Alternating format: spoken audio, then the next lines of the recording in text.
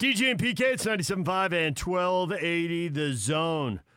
We're brought to you in part by Davis Vision. Join the big show at the Davis Vision Annual Block Party Friday, June 4th. Food trucks, Utah Jazz gear, 30% off on all sunglasses, and one lucky person will win a free LASIK procedure. That's Davis Vision. Time to welcome in Shane Young, NBA analyst and columnist for Forbes Sports. He covers the Clippers closely. Shane, good morning. Good morning. How you guys doing? We're doing well. We are better than the Clippers were, but probably not as good as they are, if that makes any sense to you, and I suspect it does. Oh, it definitely does, because I got to tell you, in my 8 years covering the NBA, there has not been a moment where in one particular game, Game 3 of the Clippers-Mavericks in Dallas, with 17,000 fans screaming and going crazy, and the Clippers were down 30-11. There's not been one time where I have ever shifted so quickly on, hey, this team is about to get swept. My season of covering this team is over. It was a fun ride. See you next year. To now, oh, well, they're going to win the series. It has shifted so quickly, and I really don't know how that's possible.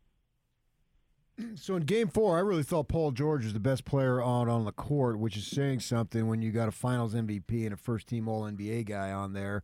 But he really has been playing well. Has he put to bed this playoff failure? Is it something that he has to prove over and over again? You would like to think that it's in the rear view, right? I mean, I always like to say that PG has been a fine playoff player. He's been a good playoff player when you consider his Indiana days. I mean, obviously he's had maybe 3 horrible years, 3 very below average years, coupled with the Oklahoma City, as Utah fans should know definitely very well. But I think PG has finally figured out, look, the jump shot for me is always going to be there because I'm 6'9", 6'10", and I can rise up over these guys. But so as long as I'm pushing downhill, attacking the rim, and really, I mean, just being fearless when it comes to drawing contact, because I think a lot of his issues in Oklahoma City, especially when he had those shoulder problems the final year there, he was shying away from contact, not really wanting to get to the line, kind of contorting his body and not finishing well. But now, I mean, it might have something to do with Kristaps Porzingis and Maxi Kleber and the Mavericks having zero rim protection whatsoever. But the dude is shooting 75% at the rim, and he's attacking over and over instead of settling for those mid-range pull-ups. Shane Young joining us, NBA analyst, columnist for Forbes Sports. I am really curious about that Game 3 and what you think changed there, because at 30-11, it's not so much that Twitter was annihilating the Clippers, because, that just kind of happens on Twitter, but there was a shot of Ballmer during the game, and he looked furious. He looks like a fan, and he's cheering, he's just going nuts. But in that moment, I saw the CEO that helped build this tiny company into this global Goliath, and hard decisions had to be made, and hard work had to be done. And he just looked like he was going to get up and just go and start cutting players, firing coaches, and then firing front office personnel. He looked furious. I don't know how many times I've seen an owner look that mad. That's how badly that game was going. So why did it change? Because Twitter's one thing, but the veins popping out of his forehead said something else. Yeah, imagine if you're in Ballmer's shoes, because I would like to say, I think Ballmer might be the most fervent, the most involved owner in the NBA. I mean, obviously there's a lot of young owners. Obviously, Ryan Smith is someone that you could see being that way because he's such a lifelong fan and diehard fan of the team, right? I think Ballmer, although he wasn't a fan of the team when he bought it, it's like, man, he's put so many resources, so much money and time and effort and commitment to this team. So obviously, he's going to be distraught if something like that happens. I think for me, the Clippers in Game 3, their game plan had to simplify, guys. It just had to devolve down to, okay, they got to stop Luka Doncic, and also you have to worry about everyone else. But I think what Ty Lue realized was you're not going to be able to do both. In the NBA, you often hear this term or this phrase, you have to give up something. And I think that's what a lot of fans and new age viewers don't really get about the NBA. They see all these high scoring games, 130, 140, and they think there's no defense being played. But in reality, defense is smarter than it's ever been. It's just really, really hard to execute now because of the space and the threes.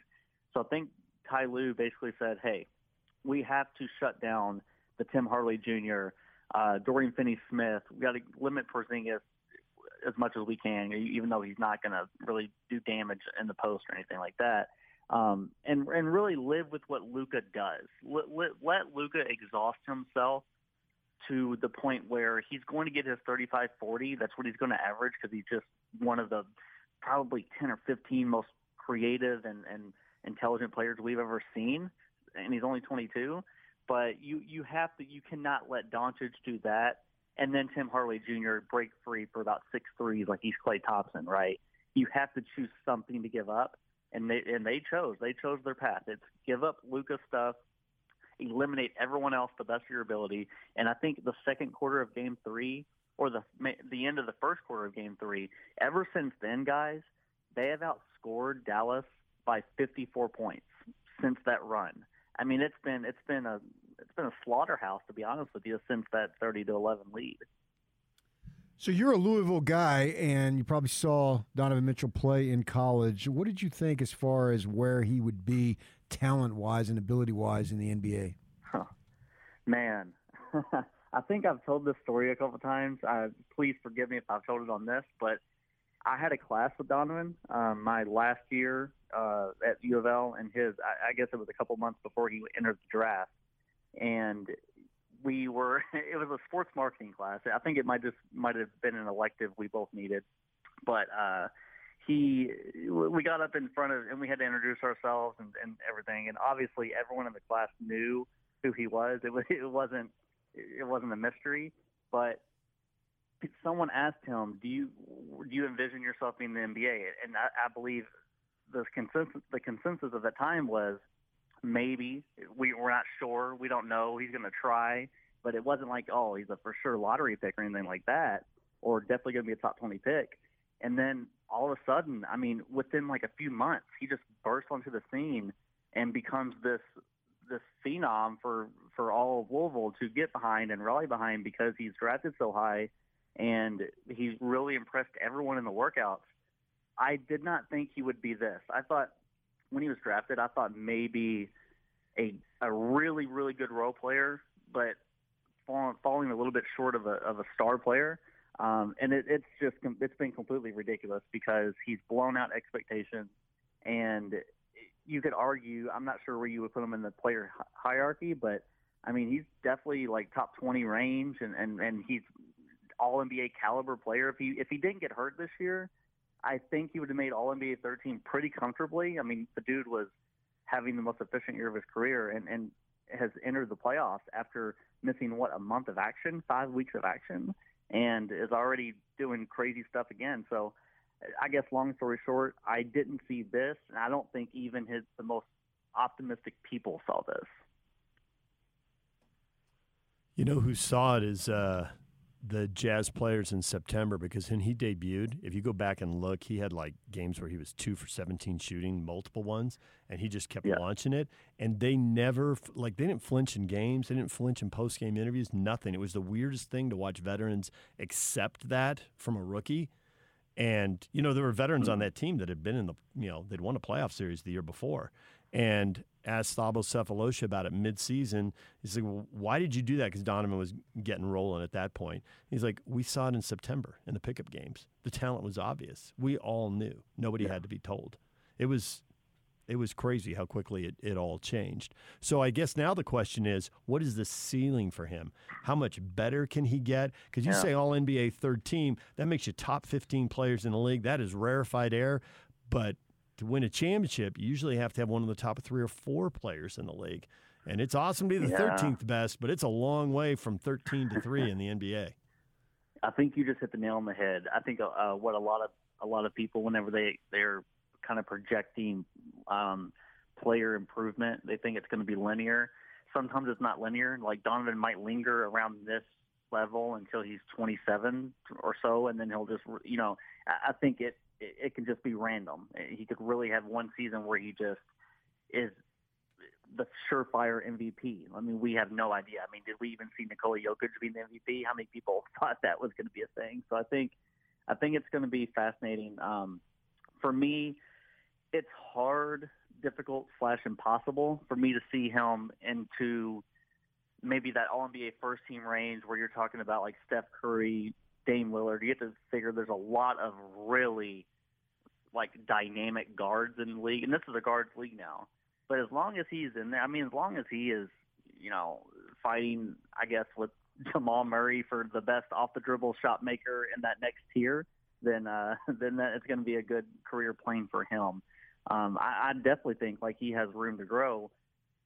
Personally, my favorite trait of Donovan Mitchell is the confidence, just the brash confidence. I mean, you could tell him that he's not going to do something, and he'll go out and do it. I mean, you could tell him he's not going to jump this high, and he'll jump 2 inches higher than that. I mean, it's something that is definitely a sight to behold because, I mean, there have been a lot of finishes at the rim just in this playoff series alone. I mean, in that last game in Memphis, I mean, finishes at the rim that you have never seen from, like, top 5 NBA players now.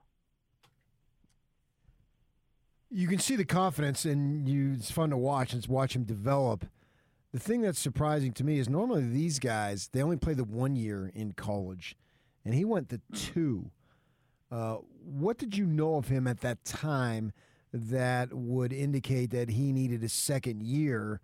And with that, how important was that second year for him to have that in order for him to progress at the level that he has?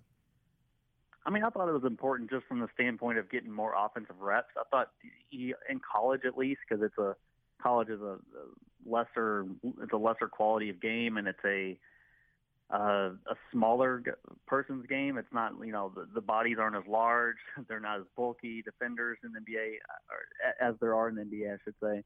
I think he always had like the defensive mind for a college guard. I thought that was always there. The energy, the motor, his quickness, getting around screens and stuff like that has been good, or it was good back in the day. So I thought just the offensive reps, if he didn't have that second year, I'm sure it would eventually come around after getting into an NBA training camp and working under assistant coaches and stuff. But it's hard for me to see like the offensive load that he'd be doing now if he didn't have that second year. Shane Young joining us, NBA analyst, columnist for Forbes Sports. He covers the Clippers closely. I'm curious how you evaluate the top teams in the NBA right now and who you think the favorite is to win it all. And are they still a long shot?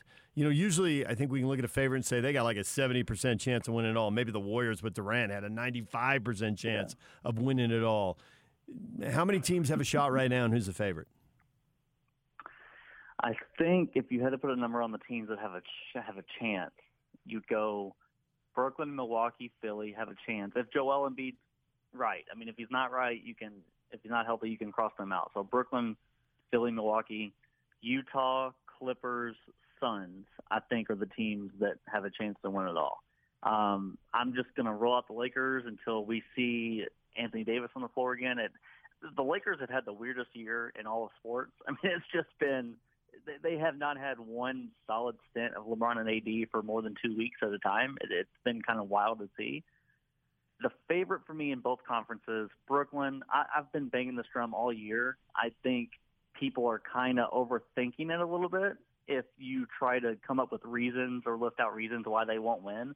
And the number one reason on that list, the number one bullet point is always their defensive ability or their lack of defensive commitment.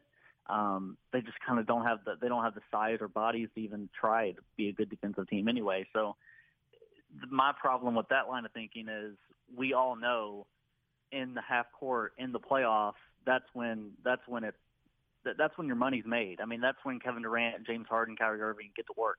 I cannot see any team, West or East, that's able to get, a string of 3 or 4 consistent stops against them when the time comes, when it's a tie game, 3 or 4 minutes left. So I think Brooklyn should be the favorite, and I think they're going to win the title.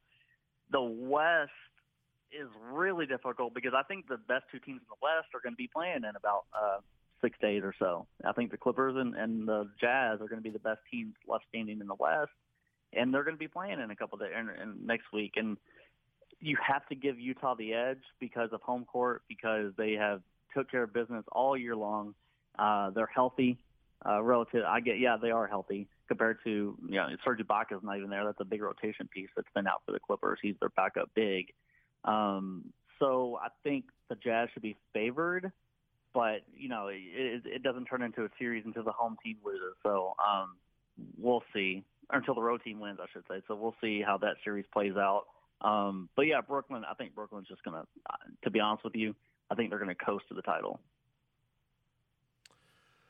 Well, Shane, on that note, we will let you go. The Nets coast to the title, and Jazz fan is slightly deflated.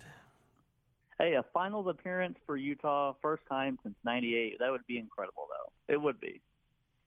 And it'd be a massive step forward, no doubt about that. Hey, Shane, thanks for the time. We appreciate it. Thank you, guys. Have a good one. Shane Young, NBA analyst and columnist for Forbes Sports, covering the Clippers. DJ and PK, when we come back, everything you missed in this show. Game 5 tonight. What is going to happen? We will get to that. And the best NBA career for a local college player. That's coming up too. Stay with us.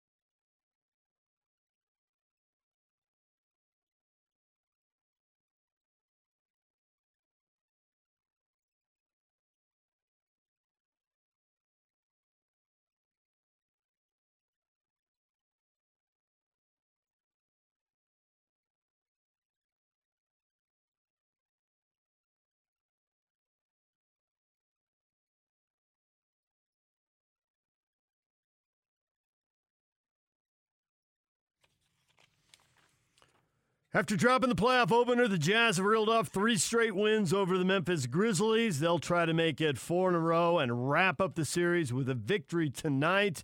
Donovan Mitchell says the message is the job's not done, even though the Jazz lead 3-1. I think the biggest thing is we didn't come in the locker room like we came in happy for the win, but we didn't really come in the locker room like we got one. Job's not done. It's not finished, and I think that's the message. If the Jazz win, they win the series. They wait until at least Sunday to start the next round against either the Clippers or the Mavericks. If the Jazz lose, then it's 3-2, and it's back to Memphis for a game Friday night, Game 6 in Tennessee. Game tips off tonight at 7:30. Pre-game show starts at 6:30 here on the Zone Sports Network. That's your Utah Jazz playoff update brought to you by Mountainland Supply, where the pros go for plumbing, landscaping, irrigation, agricultural irrigation, HVAC parts, tools, and safety equipment. Find a location near you at mountainland.com.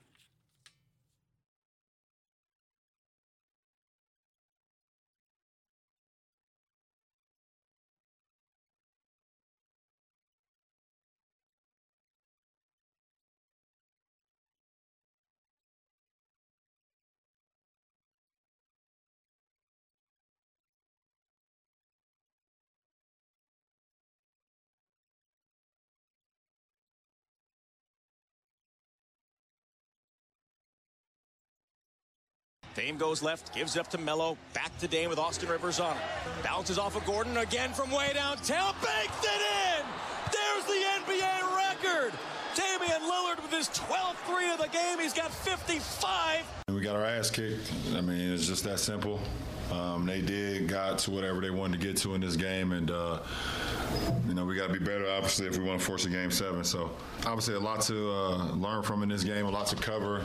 See, what we got to do better going into Game 6. But they pretty much just kicked our asses. I mean, there's nothing else really to say. Anthony Davis, I told you the Lakers can't win this series.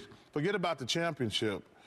They can't win this series without street clothes. I'm not even. You want to explain that? I call him Anthony Street Clothes Davis because he's always in street clothes. You ain't got to explain it, Chuck. Highlights from the NBA there. Anthony Davis is out, and the Lakers are down by 30 at halftime to the Suns. They get blown out. They're down 3-2, staring at elimination. Also in there, you heard the Damian Lillard show, 55 points, 10 assists. He scored Portland's last 17 points. His teammates closed by going 1 for 19 as a group. And the Nuggets win in overtime, 147-140. So that series now Nuggets 3-2, which is what it was 2 years ago. The Nuggets were up 3-2 and couldn't seal the deal. And you like Lillard's chances to do it again. I don't like him any more than I dislike him. You feel like it's 50-50 who wins that series? Yes, that's my point. I'm not favoring either team, even though Denver is up 3-2. Seems like Denver should be favored up 3-2. I know. But in each, you tell me in Game 6, is Denver favored? Do you feel like Denver is a strong favorite to win Game 6? No, feels right. 50-50. Then we're there going into Game 7. And Game 7 is going to be 50-50 too. Well, that means that I don't want to get into the math of all of that for you, but that means they have a 25% chance of winning. I feel each game, it's a toss-up. That's my point. And the Nuggets only have to win one of the toss-ups. And they very well could do it, yeah. So from that perspective, I see where they would be favored to win the series, but each individual game, I look at it as a toss-up. When you go double overtime, that by definition is there's an absolute not much toss-up. Yeah, there's not much difference between and these they teams. lose double overtime when his teammates make one of 20 shots. Terrible.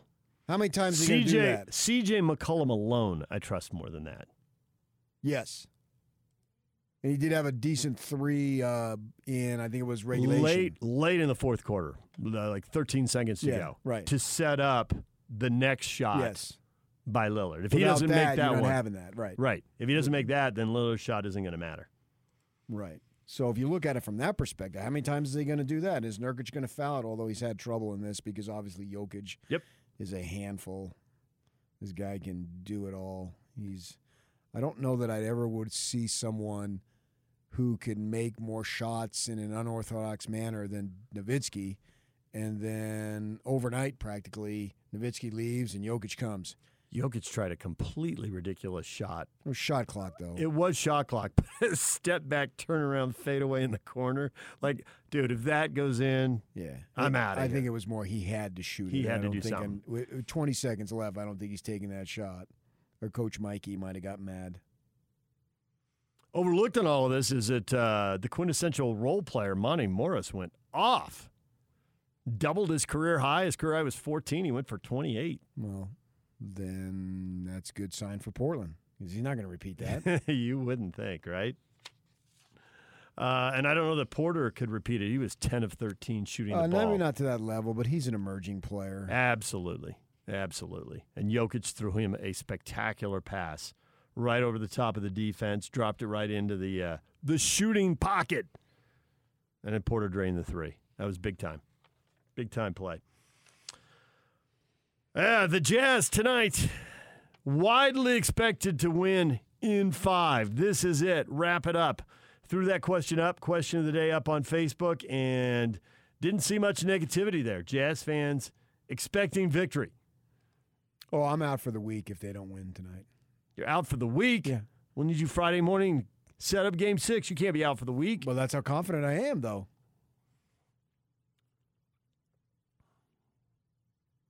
Might need you Friday morning to set up Game 1 on Sunday. Series could start Sunday, although if the Clippers-Mavericks series goes 7, then they'd be playing Game 7 on Sunday, and that'd push the Jazz back probably until Tuesday. I'm expecting it to be 1:30 Sunday. Yeah.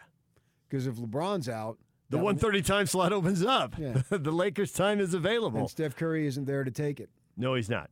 So what's the most attractive? The most attractive then is Clippers-Jazz, is it not? And to my mind, it is. I don't know what the Eastern game is that they'd even be competing with at that point. As far as who else would be playing there and what the other option well, would it's be. the Nets. They're only going to put the Nets in there.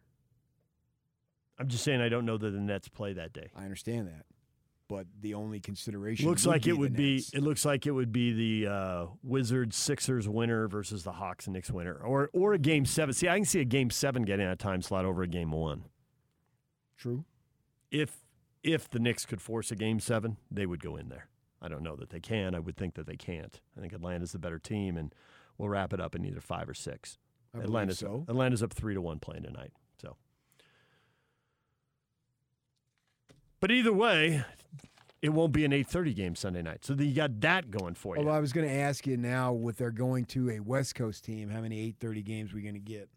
Because before it was a Central Time Zone team with Memphis. You see what I'm saying? Ooh, I see what you're saying. Yeah, I can see a game in L.A. hitting that 8:30 window. This year, there have been a few 8 o'clock windows, so that's better. Just a half an hour. I'll take it, since we have to get up in the morning. But I was thinking that we'd probably have to go later. Could happen. Which we've avoided so far. That's the best thing about playing Memphis is it was Central Time Zone. You don't want to be starting stuff in Memphis at 9:30. So, yeah. Come on, Dallas, Central Time Zone team. Right. Beat that Pacific Time Zone team. That's what it comes down to. We stopped rooting for teams. Well, I thought about it. Drop the nicknames. It's all about the time zone. When I saw that's who they would right. play. You're right. They don't want to start a game at 9:30 Central Time. Right. They don't want to do that. Yeah. Shades of Big Monday back in the day. And that makes a huge difference for us. We'll take it. Yeah, for sure. But first things first, Jazz have to win Game 5. And I would think, having been in the 3-1 situation before, and that was different, now you've got the other team has to travel, and you're at home with your crowd, and the crowds are getting bigger, and the team went through it last year, and this Jazz team is better than that Jazz team, and I think that Nugget team is better than this Grizzly team. So for a lot of reasons, I know some people are obsessing about that, but for a lot of reasons, I don't think that's happening. I think the Jazz close it out right here. I'm not obsessing at all. I'm sure you're not. And that has nothing to do with my indifference to... Even if you could overcome your indifference to everything in general. It's more looking at the situation rather than, okay, right. I'm not a guy who gets caught up in winning and losing. But aside from that, right. Even if I did, I'd still... Well, you agree with everything I just said, right? Yes. Memphis has got to travel. The Jazz have their fans. The Jazz are better, and this Grizzly team isn't as good as that Nugget team. The number one thing. This Jazz team is better travel, than blah blah blah. This Jazz team is better than that Jazz team. It's way better. Yep. And the number two thing is this Grizzly team isn't as good as that Nuggets team. Fine. Yeah. That's the most important thing. I've been saying it for over a week, even when they were down 0-1. This team is better. You just look at the roster. It's better. I don't think either one of us has ever shrugged off a loss as easily as we shrugged off that Game 1 loss. Especially without Mitchell. Right. Yeah. And Gobert fouling out and I fully expected missing them to a gazillion threes. I didn't think they'd sweep. I gave Memphis enough respect. That after the Game 1, then I thought Memphis it would go 6. At no point did I think the Jazz were going to go into Memphis and win both those games. At no point? At no point. Come on. I did before they went to Memphis, at no point did I think that. For a faithful man, you lack faith. After I saw them win Game 3. Brother. Then I did think they were going to win Game 4. After I watched the way they won Game 3. Oh, so you're one of these guys who has faith as long as you see it. Okay, I got it. Yeah. Oh, I'm definitely weaker on the lower end. Yeah, bad seats, Wayne back. Yeah, absolutely. See, I don't need to see something to believe it. That's why you got the good seats and you're up front? Oh, I don't need no seats. I'm standing in the back. I'm standing in the corner. Yeah. All right, other things we have discussed today. In addition to the NBA playoffs, there's the NBA news. Danny Ainge stepping down in Boston. The Celtic baton will be passed to Brad Stevens, who will move into the front office. And he will hire a new coach. And what will happen with Danny Ainge? And the National NBA people are already alive with he's going to find a role with the Jazz. Well, I just looked at the Boston Globe, and it says he's going to stay on for a bit to help the transition with Stevens, which probably means if Ainge wants back in somewhere till August or July, which isn't that far away considering we're already in June. But when you say if Ainge wants back in, you mean back into the NBA? Yes. Yeah, and I don't know what he's thinking. He's thinking he wants to go to Maui and play Kapalua again. Well, he can do that anytime. I just wanted you to tell that story. Go on a scouting trip. Yeah, he got free golf, and I had to pay. Who needed the free golf a little more? Me. Who's on a little tighter budget? Yeah. BYU was in there. It was in the Maui Invitational. And I had been there a few times covering the Utes. And usually they'd be at least some island rate or something. And I checked with BYU and said, no, they've already used up their allotments. And then I go out there and see Ainge playing. And they said, yeah, he used it. He's a big golfer. One time, I don't think that was the time, but one time I brought my parents. They came over. Mm-hmm. And we're covering Utah because Majerus, the guy, traveled right in front of him, and Majerus just tried to hold it in, but he couldn't help it, and he slams down a water cooler or something, and the water splattered on my father. Oh, really? I think a lot of people remember that. Yeah, you can see him right there because I got a ticket for my father to come. Yeah, he lost it there once, and he lost it at Madison Square Garden once. He was usually pretty composed on the sidelines, but there the guy took like 9 steps right in front of his face. Boom, boom, boom, boom, boom, boom, boom. And they didn't call it. Travel! No, come on. I would have gone nuts, too. And so he turned around and... I got to find that video then and find your dad. Slammed it, yeah. So I had my parents, and this is one hotel room, my parents, my wife, and 2 kids. All in one hotel room. My parents slept in the bed. My kids were very little. My wife and little kids slept on the fold-out, and I slept on the couch. And we had the window open because it was right by the water. And with that sound of that ocean, I slept like a baby every night. But I remember we first get in the room, and it has a little open deck area. My mother lights up. I said, what are you doing? I said, there's no smoking in here. He said, "Oh, I'll be right here. No one will see me." I said, "Yeah, but everyone will smell it, and they don't realize how much you can smell it." So they both had health issues in their 70s and were told to quit. And I have a picture of them at my mother's prom, high school. Both of them with cigarettes. So they'd smoked for like 60 years, and then they both had health issues, and both of them quit on the spot. In fact, the next time I went with BYU, that time with BYU with the Ainge and the golf, on Thanksgiving Day back home in Arizona, my father had a heart attack that very day and had to have triple bypass. And he quit immediately, and they gave him an exercise program and a rehab deal, and he followed it stringently and lived another quality 10 years. Nice. Yeah. I always thought that is amazing how... Because I don't have any nicotine addiction, so I can't relate. But they say it's hard to do. But yet, when they were both faced with life or death, they quit. Did it. Yeah. Not everybody can. Good that they could. Yeah. Other sports news today, in addition to Danny Ainge news, the SEC, it just matters more. That might be why they pay their coaches more. Saban, $9.1 million, Orgeron, $8.7, and now Dan Mullen, a 3-year extension. He'll make $7.6 million. Per annum. And Utah plays Florida next season? Got a home and home with them. Gonna play them back-to-back years.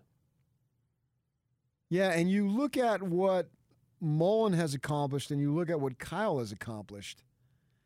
I think they're ballparked, wouldn't you say?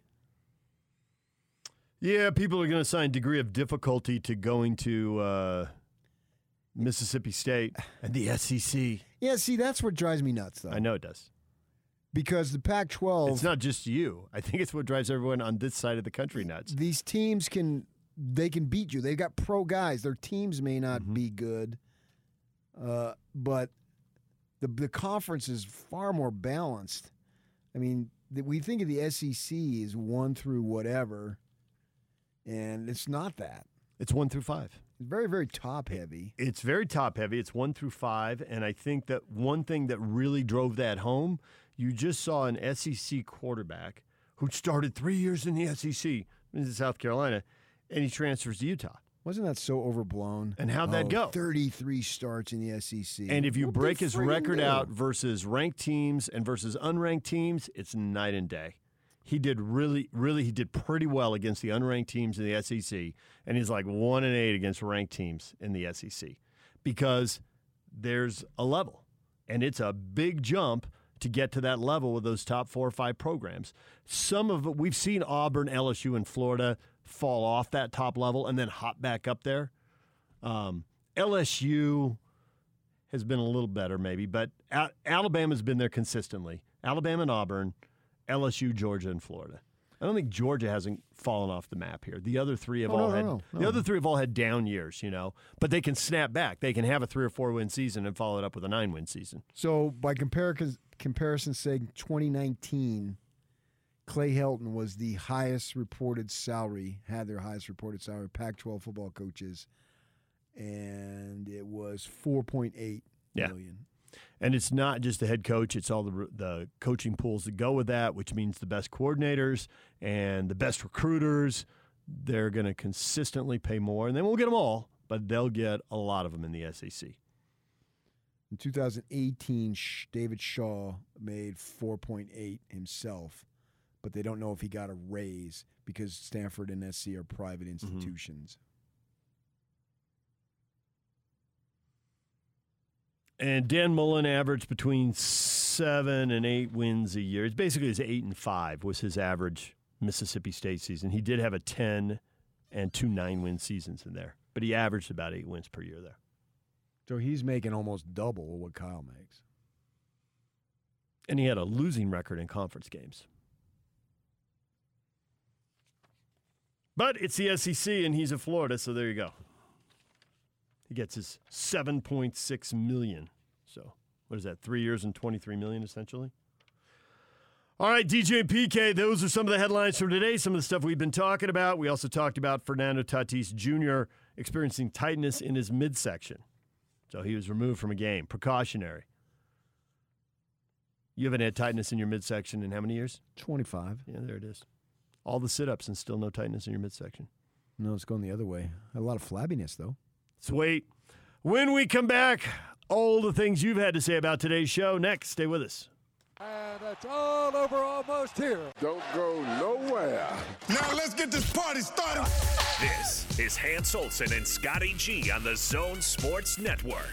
I have to believe that it will only take once losing in a 3-1 setting to have it never happen again. They have to come into this Game 5, bringing it back to Vivid Arena, and in their mind they're thinking, not going to let this happen, not a chance. We will fight until we have no fight left in us because we want to end it now. You don't let this go to 6. You don't let this go back to Memphis for a 6th game. This has been such a point of emphasis for this team for so long, ever since Game 7 against Denver, that this will not happen again. I think this team is insanely focused going into that game. I would be shocked if on Thursday we hop on the air and we're talking about not a lot of life there, not a lot of energy. I don't know what was going on with that team, but now they've got to go back to Memphis.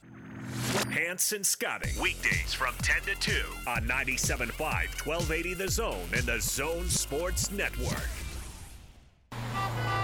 It's traffic on the 5s, and it looks like the northbound freeway is backed up due to an accident caused by... Stop everything! Homie Loans is here with a low-rate guarantee and a simple loan process. You don't even have to use Homie Real Estate to get your homie loan. Refi or buy, Homie Loans will make borrowing easy, and they're committed to saving you money. Get started at homieloans.com.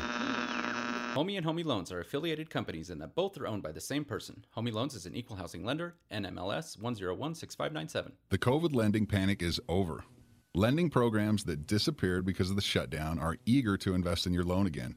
Steve Saxton, Christian Roberts Mortgage. In 20 years of business, we have grown to be Utah's most referred lender because we specialize in jumbo loans over $548,000. Our relationship with lenders gives us the inside track to getting you qualified and funded quickly. Call now, 801-255-0936. Christian Roberts Mortgage. My Chevy Trailblazer is the right SUV for exploring the great outdoors. My Chevy Equinox helps me confidently go to new places. More people are discovering all the things they can do in a Chevy. My Silverado is strong enough to tackle the hardest job at the worksite. Because no matter what you do, my Chevy Blazer looks good downtown. There's a Chevy that's perfect to take you anywhere. See why Chevy is America's fastest growing full-line brand based on retail segment share gains 2020. See your Rocky Mountain Chevy dealers. You need a powerful, reliable IT partner. You need Syringa Networks. It's all there. It's cutting-edge telecommunications services backed by an industry-leading SLA that guarantees the uptime needed. And 24/7 365 network operations feature trained techs who actually answer the phone. Call 385-420-7881 or get started today at syringanetworks.net.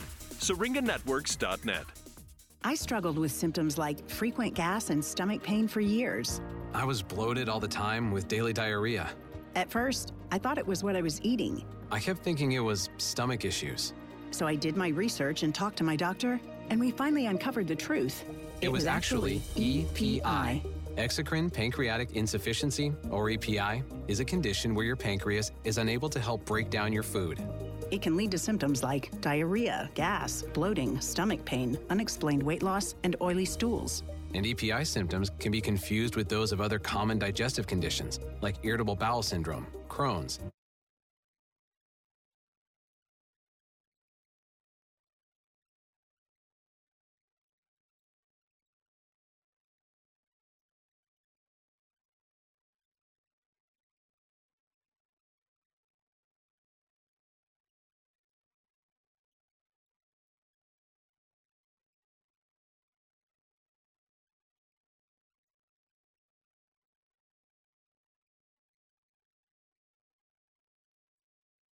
Oh, I get it. Ryan Smith wants the world to know that that is not who Jazz fans are.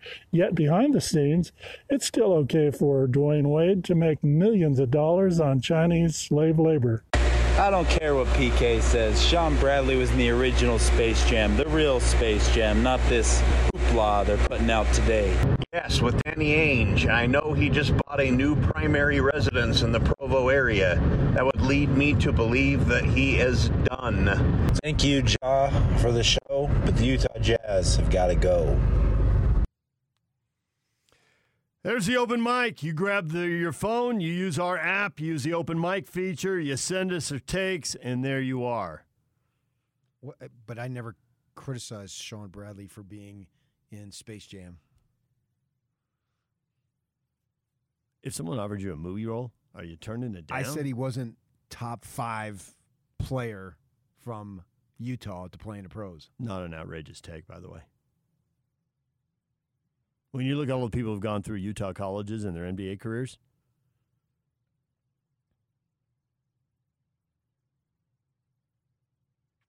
I put Hanno Menela above him. That would be an outrageous take. You clearly have screwed up at that point. Travis Hansen, Britton Johnson. You can't put Britton above him. No, I'm just kidding. Mark Madsen kind of counts. He went to Stanford. He doesn't count. He'd come back here in the summers. It doesn't matter. I said he kind of counts. He didn't go to one of the schools here. Played a pickup game in the summer. Stanford is like BYU West. BYU Palo Alto. This is to follow with the theme. Got you. Yeah, good. Doc's not even listening to the show. He would have reacted if he was. I mean, well, David Shaw likes to think that they're BYU, absolutely. Provo, or Palo Alto. I need a tight end. I need a wide receiver. All the kids if you got a D lineman or a linebacker, I'll take him. You got a safety? Bring him on down. That guy, if you're LDS and not thinking on a mission, don't go to Stanford. Shaw wants you to go. He does. He literally wants you to go. He'll encourage it. Yeah. The mailman at Nico Can Do says, yeah, well, the Jazz will be a team on a mission. They're going to pounce tonight from the get-go. Going to jump on them early. Oh, the old jump on them early. Jump on them early. Take away their life. Put them away so they quit. I just don't see that happening. Mr. Monster 913 says 30-point win. 30 points? I mean, they haven't won by 30 yet. Yeah, the game 2. Mailman followed up by saying, I would say less than 15. Yeah, who really cares? 10 to 15 is plenty. Just get the win. Don't get hurt. And just start scouting the Clippers and Mavs. And then when that thing's over, go for it. Probably going to be the Clippers. Get ready for that one. That's going to be a whale of a series. I'm super excited about that one. Devin tweets at us, Portland management is a joke. I've been saying it for the years. The Blazers have built an all-star G League team around Dame. Dame. Yeah, it's not easy, though, to be building teams and all that, especially when you got a decent team and you're not getting high picks. And you're capped out.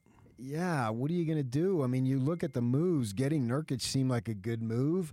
McCollum was a steal when they drafted him somewhere around 10. It's hard, man. They're a good team, but how do you get better?